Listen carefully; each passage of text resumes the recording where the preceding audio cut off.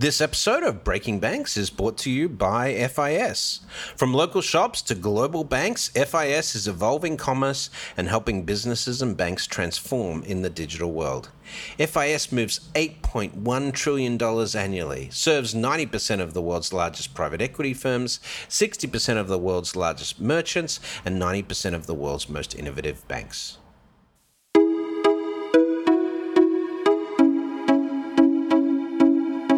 Welcome to Breaking Banks, the #1 global fintech radio show and podcast. I'm Brett King. And I'm Jason Henricks. Every week since 2013, we explore the personalities, startups, innovators, and industry players driving disruption in financial services. From incumbents to unicorns, and from cutting-edge technology to the people using it to help create a more innovative, inclusive, and healthy financial future. I'm JP Nichols, and this is Breaking Banks.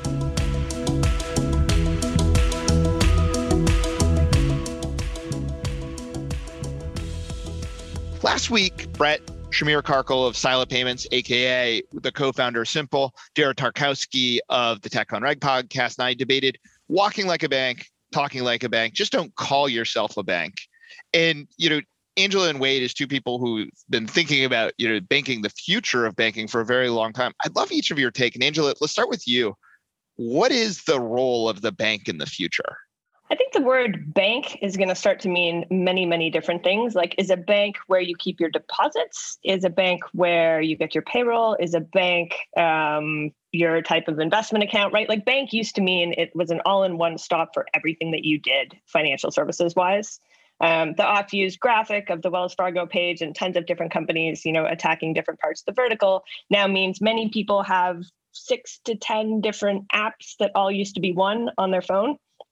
And so I think gone are the days when you go to a bank and you get everything. You go to a variety of different apps, and that could mean something that starts with financial services, i.e. you go to Robinhood for trading, or it could be something that starts entirely differently. Specifically, I drive for Lyft. I go there to find my jobs and how I'm going to earn money. And oh, by the way, they pay me into my bank account, but I tap on the Lyft icon and not the Wells Fargo to get the bank.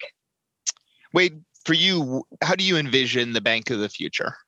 So I actually think that the bank of the future looks like the bank of the past. So we've had integrated payments, integrated lending, integrated receivables processing for Fortune 500 banks since a computer was invented. It just wasn't evenly distributed. So if you were a large Fortune 100 company and Citi was your commercial bank, there was all kinds of tightly coupled automation and integration that could happen, and tons of engineers at keeping Fortune 100 company happy.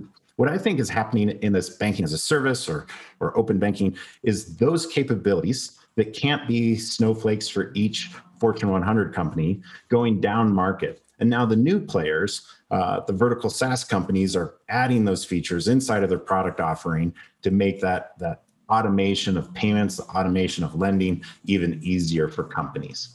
Well, and that's a really important point. If you think about the top kind of size of companies get a whole bunch of services provided to them, and especially when we talk about the small business segment, even the medium-sized business segment, today consumers are better served, with what they have than that middle swath of the segment.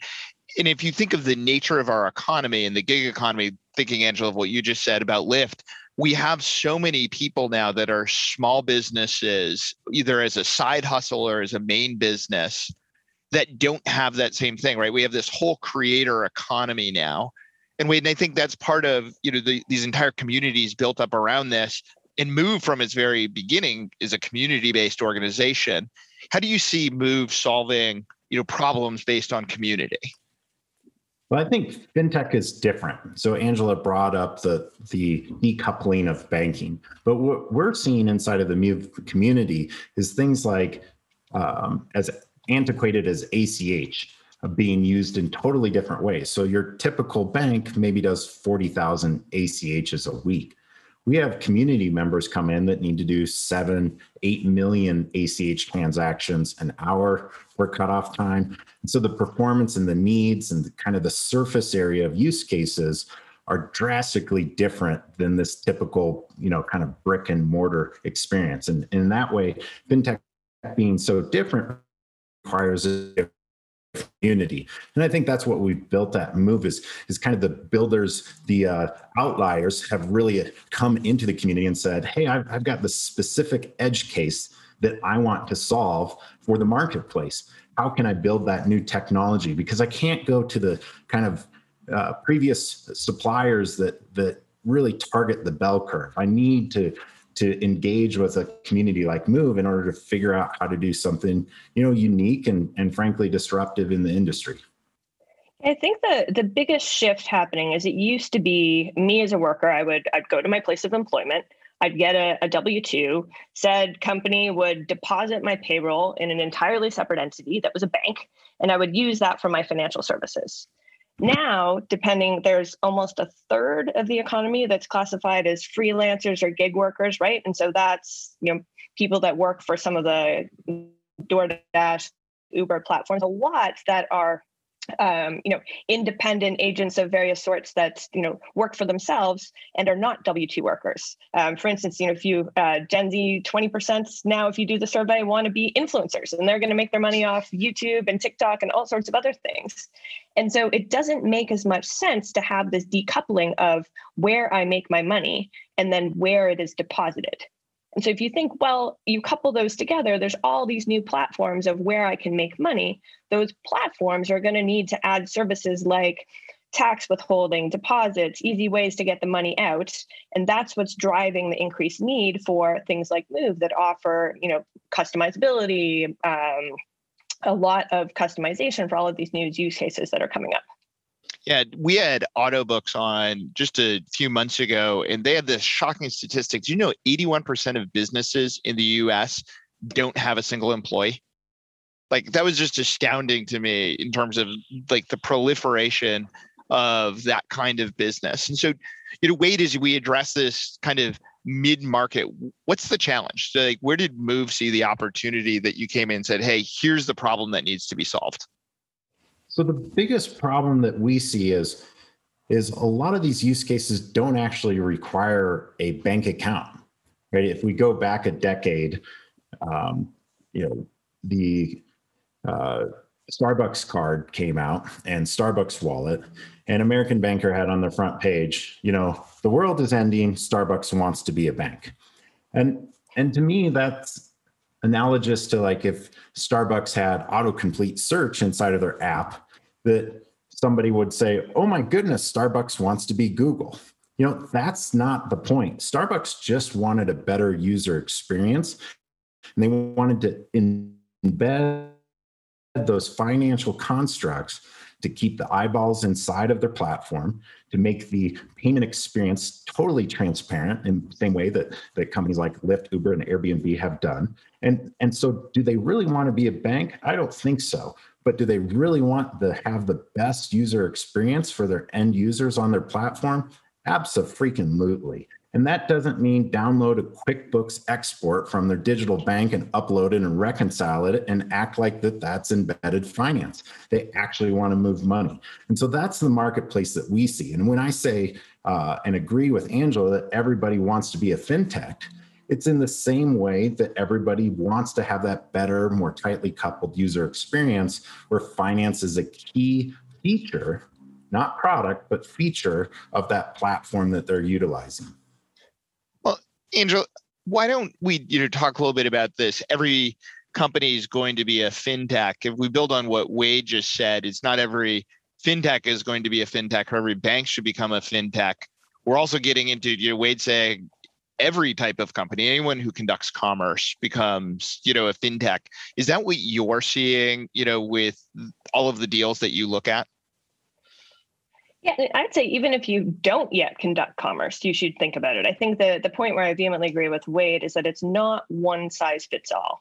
What we're seeing is there's lots of marketplaces or sometimes vertical SaaS companies that are helping independent workers of all types manage their businesses. For instance, if you have a construction business or you're a general contractor or you're a hairdresser, you need things like booking, you need things like scheduling and these platforms are now thinking, well, I provide lots of services to my customers, who are these workers. Why would I not want to provide them more services? It's going to add a lot more value to them. It's going to probably keep them longer on my platform, higher retention, and I'm going to be able to monetize better. And the natural extension is some form of fintech, but you have to very much think through what fintech makes the most sense for my users. And in some cases, it'll be, well, they want accounts because they should get paid immediately. And in other cases, it'll be more, no, let's just help them move money faster, or they need some form of lending. Maybe they need insurance. So there's lots of creative use cases that are coming into demand from a wide variety of customers.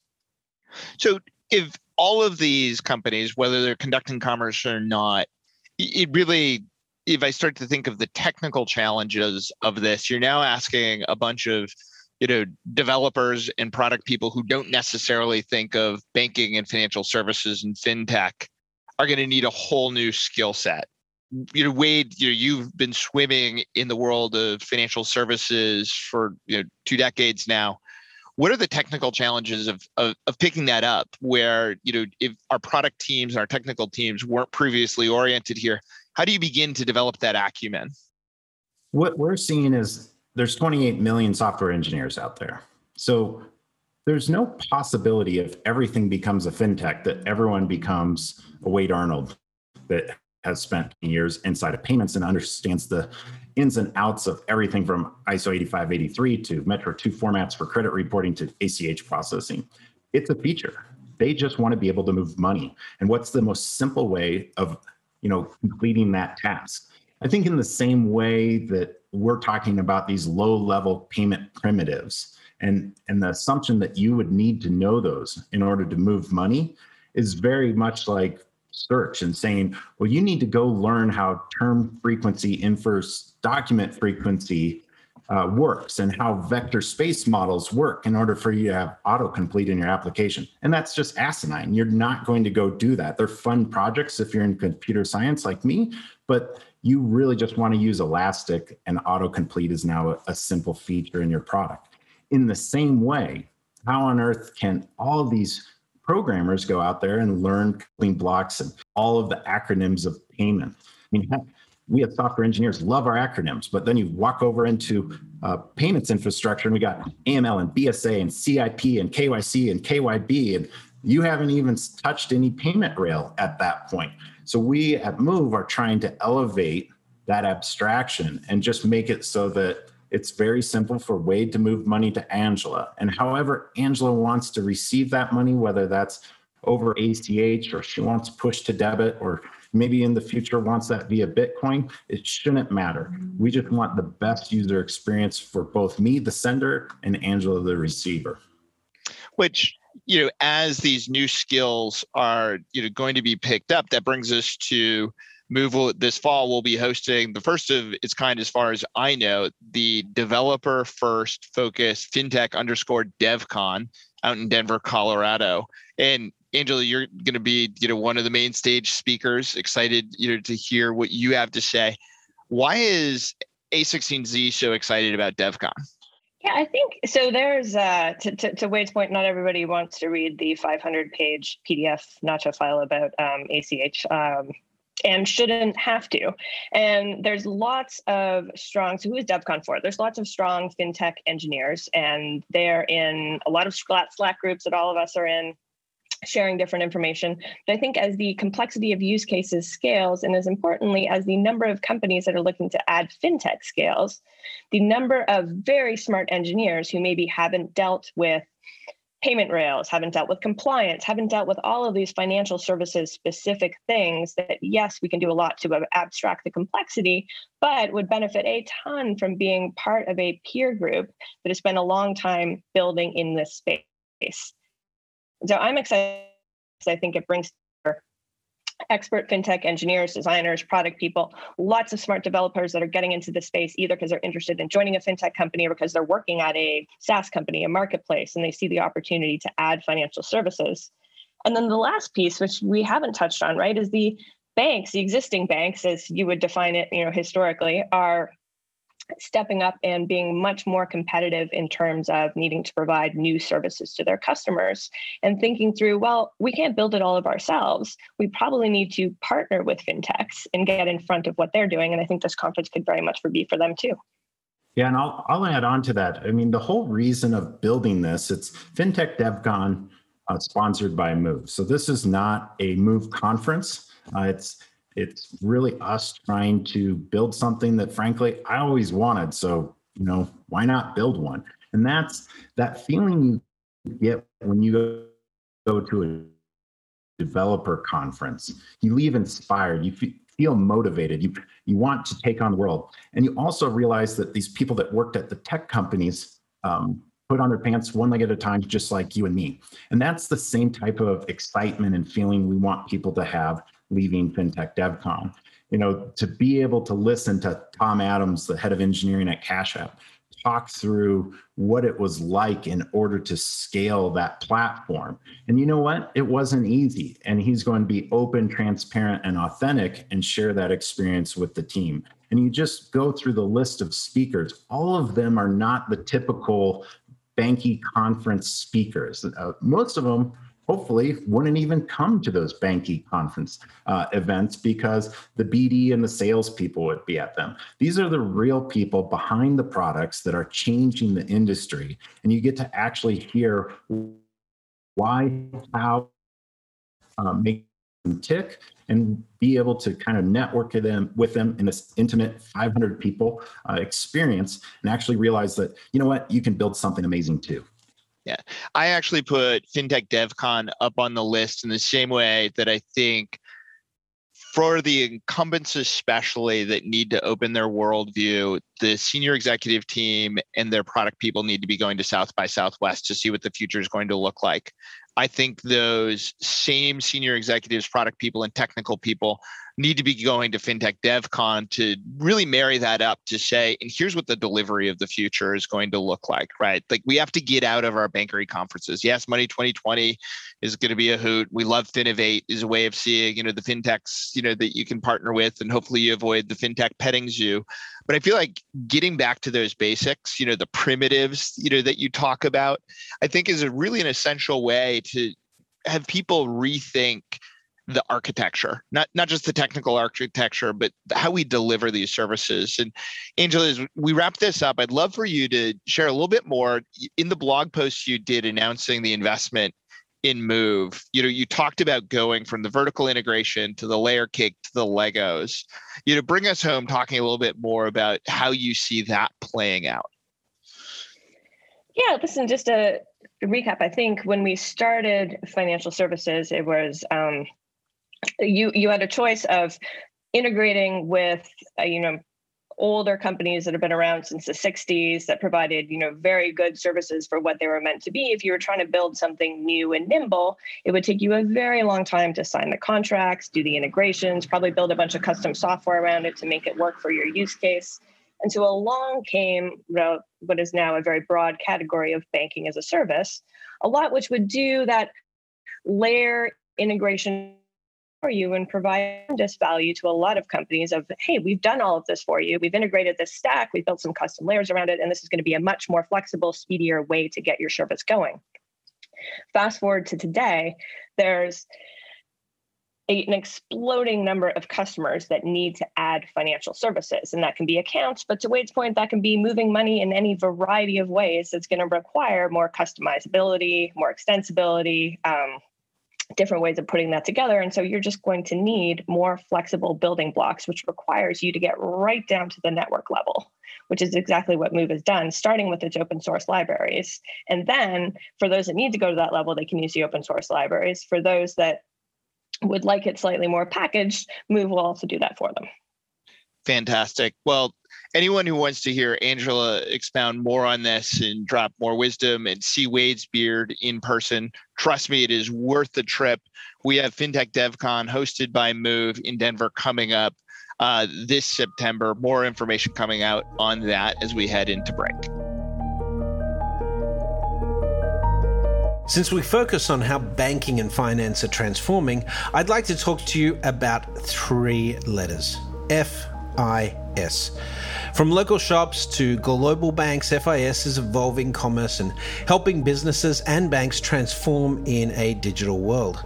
FIS moves $8.1 trillion annually. It serves over 90% of the world's largest private equity firms, 60% of the world's largest merchants, and 90% of the world's most innovative banks. They have the unmatched expertise needed to advance your business. Want to find out more? Head to fisglobal.com/realnet. That's fisglobal.com/realnet.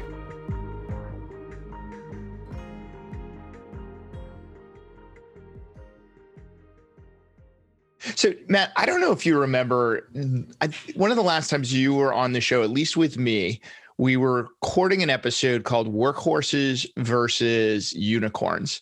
And you, of course, were running late on your way to LaGuardia. So we kicked off the show with you on the phone on a Manhattan street corner waiting for an Uber. Do you remember that? Yeah, I did. Yeah. Back when we could actually travel and do those things, and Manhattan was busy and honking, and just a little bit has changed since then.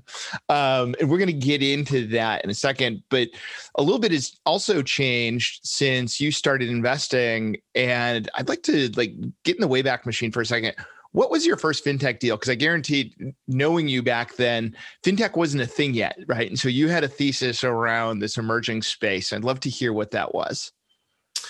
Well, the prequel really was when I was in Bain Capital in the 90s. We bought TRW Credit and turned it into Experian. This is in 1996. So that wasn't any kind of venture deal. Like, we bought a whole business, and but it was a tremendous success. And really, as a 3-year-old, got my attention about what was possible. So I think that was in my mind when I started my own firm in 2000. And was thinking about what I wanted to specialize in. The first proper fintech deal I did was a seed stage B2B payments company called Blue Tarp out of Portland, Maine. In late 99, two brothers, Brian and Michael Rigney, and they were looking at WEX and FleetCor. Those are two companies that are still more obscure than they should be, big companies. At the time, were primarily fuel card businesses. So if you had a fleet and they were buying, fuel and other things for on the road truckers, they would use one of these two cards. And these Rigney brothers thought in building materials, there should be something similar. If you were a contractor, you should have a proprietary closed loop card for buying building materials, which would get the lumber dealers and all the other retailers out of the trade credit business. And move all that volume from trade credit and paper checks onto a classic kind of B2B payments architecture.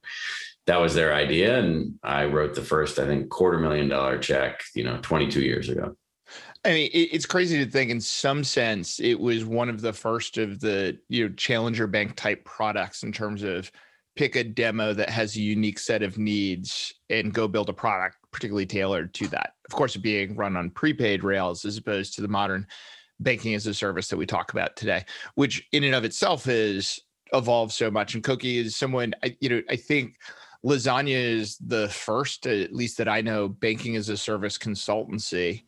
And I think banking as a service gets thrown around so often, everyone nods their head and says, oh, I know exactly what that means, but there's so many, building on Lasagna, so many flavors, if you will, of banking as a service. Can you give us the kind of your perspective of, when we throw banking as a service about, what does that really mean? I don't think anyone really knows, but here's the way I think about it. Banking as a service is really almost no different than the way banks ran before. It's just a different kind of delivery. So it's about layering services, connecting everything into what we used to call, remember it was really cute like 5 years ago to talk about the bank in the box. It's kind of that, but a little bit better. But really what it's about is partnerships. And that's really at the core of what this is. So if you think about kind of all the things that have to come together for a bank to actually run, imagine they just were already together and your life wasn't a pile of garbage. I think that's the goal. Okay. Pile of garbage. And so, Matt, I mean, love the blog series you've written around, fintech is the fourth platform. Is that really the extension of what Koki just said, right? Like that fintech taking banking into other products. That's why it's like the fourth platform. Yeah. I mean, I have a follow-up for Koki. Let me answer your question though. The fourth platform idea, this whole idea of embedded financial services was, a metaphor. Like when, in the 90s, when people were building internet companies, they called them internet companies, and basically it was like, we're going to do a catalog and it's going to be on the internet, or we're going to do, a newspaper on the internet or a magazine. And it was all very goofy and overt. And then over time you had, Facebook and like real internet companies that use the internet as an ingredient, but they were their own thing. And I think fintech is the same thing. Like, I think we're going to look back and talk about fintech companies is going to seem really quaint because it's just an ingredient in hopefully another more successful, more durable business model. And so fintech companies that all they do is try to sell you a bank account are going to go the way of banks, which is to say a very problematic path. Like, I think people and businesses are going to enjoy and experience and buy financial services from software companies, full stop. So that's the idea of the fourth platform, that if you're a founder and you're sort of composing a business, you of course would use the internet. You of course would use the sort of SaaS toolkit of Amazon Web Services, et cetera, this idea that compute and storage are available to you as utilities. You would use mobile as an ingredient. And then fourth, you'll use fintech. You'll incorporate payments or lending or insurance or all of it. So that's the theory. I think what it leads to is exactly what Koki's on, which is like, okay, yeah, but how? That's like all very well and good in a PowerPoint presentation by some non-operating, VC. Easy for you to say, but like, seems hard to let my users open up bank accounts or whatever it is. And I think it is hard. So Koki, as you think about like banking as a service, which I associate with basically a DDA, but like help me move me off of that. Cause we've got half a dozen or more companies that I view as like enablers. Like if you want to move money, or if you want to do point of sale lending, or if you want to become a PayFac, do you view all of that as banking as a service, and the sort of DDA, the Synapse and Synctera as just one sleeve, or do you view Unit and Bond and Synctera and Synapse as banking as a service? So that's a great question, actually. I kind of think of them, I know that it's easy to get locked into the DDA, right? Like that this is what banking as a service does. I just think we have to remember the natural progression of growing a bank. So if you think about any bank, the first thing they launch is either prepaid or DDA. And the same thing happened when we started building these companies like, Unit and Synctera, Synapse, et cetera. The first thing they did was, this is how you launch a DDA. I think they're going to move down the product stack. So what I kind of think is interesting is that we're looking at an evolution. So, if you have the bank account, you have the DDA, what's next? For some people, it'll be going into credit. For some people, it'll be going into like point of sale lending, et cetera. Or brokerage even. But I still think that's kind of all encompassing. I think we can have like lending as a service and brokerage as a service, but ultimately it's banking. That's all part of a banking experience. I think it's a little nuanced and a little unnecessary to kind of split it off, but we always unbundle before we rebundle, right? Like that's what we do in tech historically. So yeah, I think we'll see a lot of these services, a lot of these offerings, a lot of these products fold into each other over time, but these companies are all in their infancy. We don't know yet what it looks like. That's just my take. That's my guess. Well, and maybe in the rebundling, though, what I'm hoping, though, we look at the existing fintech players, so many of them are just better digital versions and mobile versions, back to your, catalog, right? Like, yeah, they digitized the bank account, but I feel like we're on the verge of something now where we're not just going to rebundle, we're going to recombine and change, the fundamental DNA, that it might not be a natural progression, like Koki said, of you start with the DDA and then you add a something and a something and a something. And the next thing you know, I'm a better digital bank, but I provide all of those services. What are you seeing in terms of the companies coming to you that are pushing that boundary? Well, I've always, and maybe this is a weakness, but I really like founders who start more with the problem. I find it's very common. Like the worst example of this, of course, Jason, you and I both lived through this, was the blockchain era 5 or 6 years ago, where you'd have somebody come in and be like, I'm a blockchain company. And you'd be like 10 minutes in before they'd get to like what the customer need is or whatever. Yeah. And I think we're still going through that immature phase as it relates to broadly defined banking as a service, where people are, spinning a wheel and it comes up demographic or industry, and then spinning a wheel and it comes up banking. And they're saying, well, okay, I'm going to be a bank for, plumbers, or I'm going to be a, bank for people who live in the Southeast. And it's just sort of nonsense, right? I mean, it's just an inauthentic instinct from my perspective. If you want to, start a company, like I think there should be a bank for plumbers. It may be a sleeve of a, plumbing software company or a broader contractor software company. But I'm convinced, and Frank Brotman, I think, has done the best thinking here, that vertically specific banking offerings can create a lot of value. But they will rarely, start life in the same way that Bank Simple did, which is just yelling, I'm a bank account. It'll be banking functionality as part of something much more interesting. Yeah. Cookie, you want to respond to that? I would like to radically disagree. Yes. Take me to the gloves come off. No, I actually somewhat agree. Which is a rarity for me on these things, by the way, Matt. I know this is our first time doing this together. No, I think, I think there's a lot of value to be found in kind of identity-based financial services. So, Daylight for the LGBTQ community, you have, a bank for plumbers. There's a lot of need there. There's a lot of problem there. And if you start at the core of the problem, then that's how you work your way out. Everybody knows that that's how you build a business, right? I really do think, though, ultimately, going back to kind of Matt's piece on the fourth platform, everyone loves to scream everything is fintech. My kind of end game is that nothing is fintech, in that everyone does what they do. Fintech is almost a tool that's built into it. So while today we'll have the bank for plumbers, in 10 years or so, we'll have a plumbers association offers deals and on supplies, et cetera, whatever, through the bank account that they produce. So while I radically don't agree, I also radically agree. Let me radically disagree and agree with you simultaneously, which is to say, should that even be a bank account, though? Like, is the future of embedded financial services, is whatever that need is that the plumber has, does that reside within an account still? Or does it reside within the actions, that I'm taking, that they become micro financial services that are embedded into lots of little things rather than rebundled as a bank account?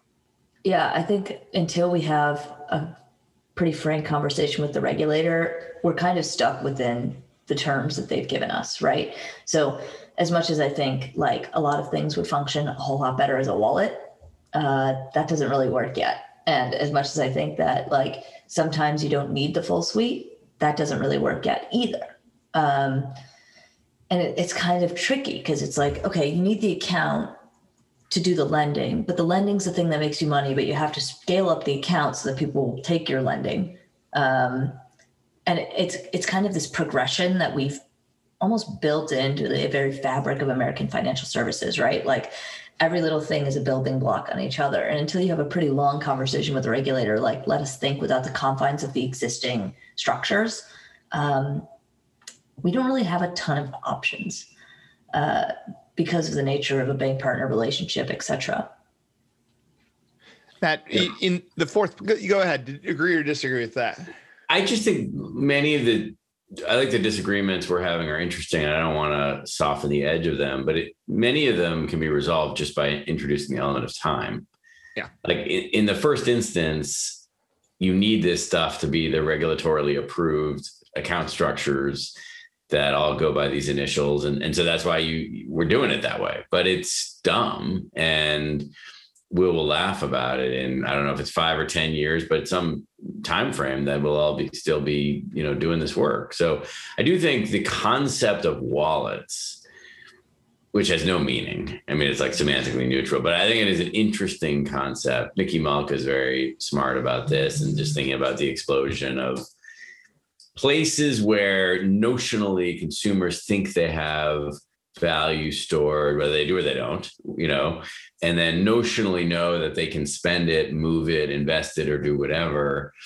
And when you layer in then open banking, which is in quite full flower in the UK, it's not perfect, but it's aggressive. And you roll that forward. And so you take these concepts of wallets and open banking, and I think we're pretty close to you can keep your DDA, but as it relates to all the information in your transactional activity, which is the underpinning the lending case that you refer to, and all sorts of control around pushing and pulling money, which again also underpins lending from a servicing perspective. I think now, I don't know that people want 35 wallets, but if they're less overt, less of I have a wallet, and rather just, again, in the course of my ordinary activities, I'm pooling and flowing money, that does to me feel like the future. And the question is sort of when. Well, and that's where I was headed. I think it becomes embedded wallets, right? I don't think of it as a traditional wallet, like I download it and it exists and it sits over here. But in the same way that, would you say, maybe the analogy is money I have sitting in Starbucks or with Amazon is, in a wallet of sorts, right? I'm storing value and conducting transactions. And now, especially with Amazon, I can even use Amazon to pay at other sites to check out and things like that, right? It's a wallet without me ever having to say, oh, I'm going to go get another wallet, because I need another half dozen of those on my phone.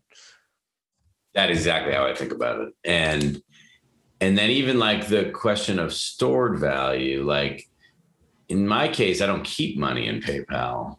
I mean, there are clearly people who do keep money with Venmo or PayPal. I use it as sort of wallet as identity to make it more convenient to me to make purchases.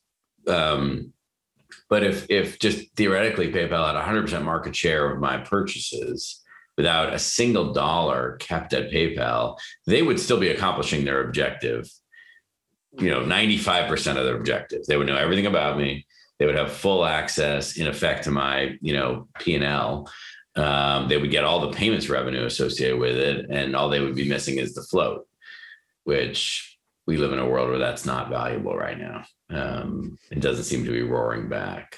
So I think these purely transactional account structures that are not perceived by consumers or business users as wallets are where this is all headed, and they won't be DDAs per se. Yeah, and I think that's important, right? Not to throw back here, but I actually own a physical wallet. No. So vintage. I was just trying to be hip. I'm trying to fit in, You're saying we're old, and so you needed an old style Kramer wallet. Is that where you're headed with this, Koki? I mean, I'm not saying it. It might have been implied. So I have this wallet, beautiful wallet. My fiance got it for me for Christmas, and then he watched me destroy it with the 30 cards I put into it. I don't need 30 cards. I'm one gal. I got nowhere to buy. I don't have that much money. I don't have that much money for 30 cards, which is always my never-ending joke in FinTech, because I don't have enough money for the amount of cards I have. But yes, this is it's the fluidity of it, I think, is a consistent consumer problem, right? I have money, I've stored value from everything like Honey and Rakuten on my browser that gives me cash back on purchases. That's just sitting. I have stored value in points. I've stored value across minutia of accounts, a ridiculous amount of accounts. There's so much untapped value that the consumer actually has to actively seek. And that fluidity doesn't exist yet. The fact that I am one of I know I'm a rarity, but I'm not a rarity in FinTech, which I appreciate, that I optimize the hell out of my credit cards. Why isn't that just done for me? Yes. Why is it that I have to go on Amex, add my deals, and then pay with my Amex? Well, better yet, how about you give me How about you give me better deals? Not once have I looked at these deals that Amex has picked for me and said, oh, Amex really knows me and gave me something I really care about. I wrote an article a while ago that I still get messages about. And I was like, why does Chase keep giving me 10% off at Olive Garden? I've never been to Olive Garden. I was like, you need to know, look at my transactions, babe. You should know me. It's like, where's my 20% at Sephora? Where's the cash back from, I don't know, something I'd actually use. Why you can't give me something to West Elm? What are we doing here? Are you hating on breadsticks? It's the hill I'm going to die on today. Yes. Yes, I am. I'm just I live in New York City. When would I have gone to Olive Garden? Classy. It's coming through. I get it. Well, I'm a sophisticated young woman. Matt, you'll laugh at this. In the Perk Street days, when we really got good at our offers and our understanding, without fail, our number one performing, given who our demo were predominantly suburban families, and many of them that had been dinks, the double income, no kids, to one was staying home. Diapers. We crushed it on diapers. We could have rebranded Perk Street as the diaper company in terms of who we served. I mean, there's so many. If I go back to the beginning of Chime, the sound was meant to be an offer. You were supposed to hear a chime when there was an offer. The whole thing was like an offers platform for that suburban demographic.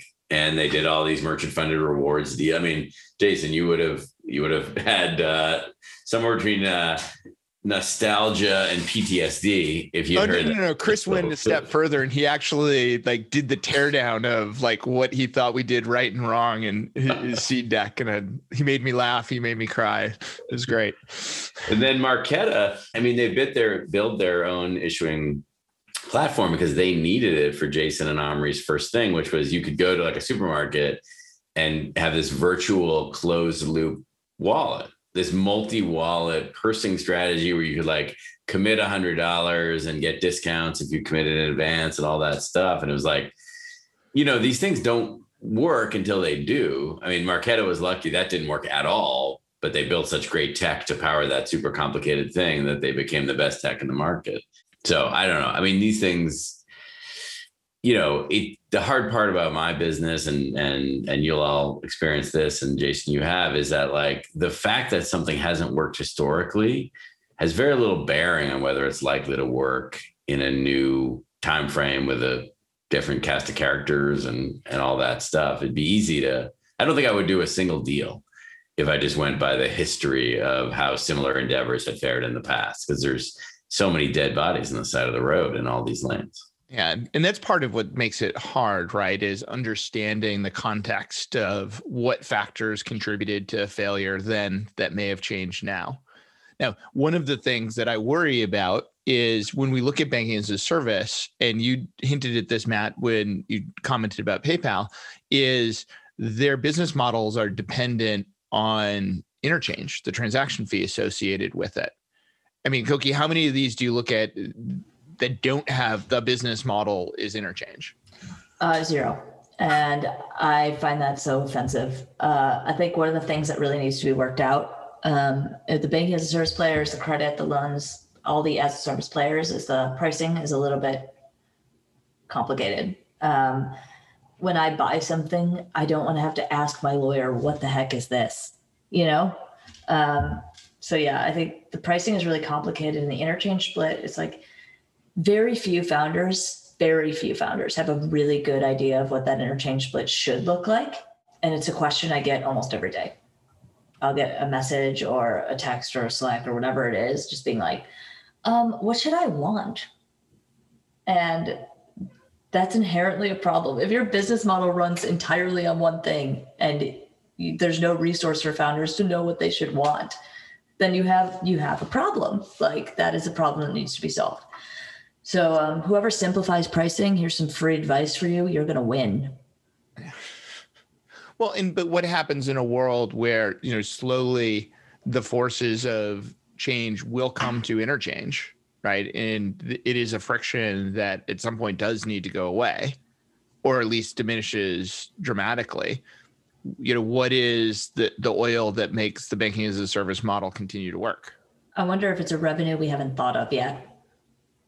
I like to point out every time I do something like this or talk to anyone, I'm like, fintech's still a baby. We don't know what she's doing yet. She was just born.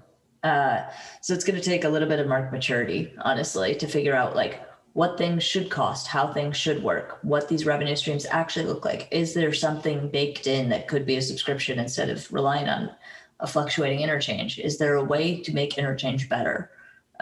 Is there a way to supersede it? Like, we just haven't really answered those questions yet. Matt, 15 years in, at least, fintech's still a baby? Yeah, I think it was negative 12 years old when I started, and now it's 3 years old. So I agree with Koki. I think, and I also agree these economics, interchange has been far more durable than I would have guessed at any time along the way, even in lanes like commercial payments, where it's really not obvious, frankly, that two known counterparties should generate 260 basis points of interchange when they transact, but it's really sticky, like standards tend to be. So I'm not here to predict it's like imminent demise. But I do think, particularly when you get in the weeds and you're like, okay, wait, Durbin, they're like, wait, only some banks. And I mean, that too has been 11, 12 years, but it's weird. Doesn't. And how long will we even have Durbin? Like, the regulators are catching on. Yeah, it's it feels like an artifact, not something you would design from a first principles basis. So I think lending, if you look at where most of the profits of the financial system, the banking system, come from, it's net interest margin. That's the bulk of it. Yep. And yes, there are always fees, but fees have been systematically dropping down. Fees were generally like a product of leverage and opacity. The banks would like extract fees wherever they could. This was one of the Perk Street insights, was that just like fewer or no fees is a huge customer benefit. And so I don't think that genie is getting put back in the bottle. So I think we're left with net interest margin. Can you collect cheap or free deposits and use them? Can you find ways to make privileged, high quality loans, either through underwriting or servicing or tight customer relationships? And can you have, therefore, like a really widespread lending business? I think that's, maybe it's 30 years before we have to rely on that, but after interchange, that'll still be there. Well, or is it once it's embedded into something else, do we find that whatever it's embedded in doesn't need to charge that fee because it's enabling them to sell more stuff, or there's other value being created or friction taken out that now covers that? Because I'm going to agree with Koki that we might be 15 years in, or made it to the 3 years old now, Matt, but we're still kind of acting out the old game. Like, I think we're about to see FinTech 2.0, which is not just the rebundling, but the recombination piece of this. And in no small part because, the host of the show, Move is the sponsor of this idea of microservices, and this idea of being able to embed into other things is what's going to drive that forward. Yeah. Just as a note, my favorite words are, I agree with Koki. And now you've both said them, so I'll send you flowers. Mission accomplished. Yeah, I think thank you very much. The Move, and I'm, by the way, I'm, a seed investor in Move. So I'm also a seed investor. We'll make sure the disclosures, we're not regulated. We don't have to disclose. Right. I'm not, and Wade owes me one for that. So that seems like a him problem. That's a him problem. So, I mean, I'm biased, but I do think that if you believe at all in this idea of fintech as a building block for your business, then logically you'd want kind of developer first toolkits so that it would be composable. And I think, Wade is as sophisticated as they get in fintech and technology. And that was his idea going back, 3-4 years. And so it makes perfect sense to me. And I think the energy around it doesn't surprise me. But I do think there's lots of facets of this and lots of ways to win, at least at this point where we're still in the early innings. And the number and intensity of customers is just so much greater than that of vendors. There's just so much opportunity to serve people. Well, we are at time, but I want to ask you each one last question. FinTech, capital F or lowercase f, and is the T capitalized or not? The debate resurfaced once again this weekend on Twitter, and I love that this is where we come back to. Yeah, it's all lowercase, actually. And that's an aesthetic choice that I will maintain until I die. Thank you very much. I get to end on a high note by saying I agree with Koki, which I agree with Koki. That's my favorite. And that's a wrap. Thank you guys for joining today. Thanks so much. Great to be here, Jason. That's it for this week. If you like the show, make sure to give us a 5-star rating on your favorite podcast platform, or share it with a friend, or share it on social media. We'll see you again next week with more Breaking Banks.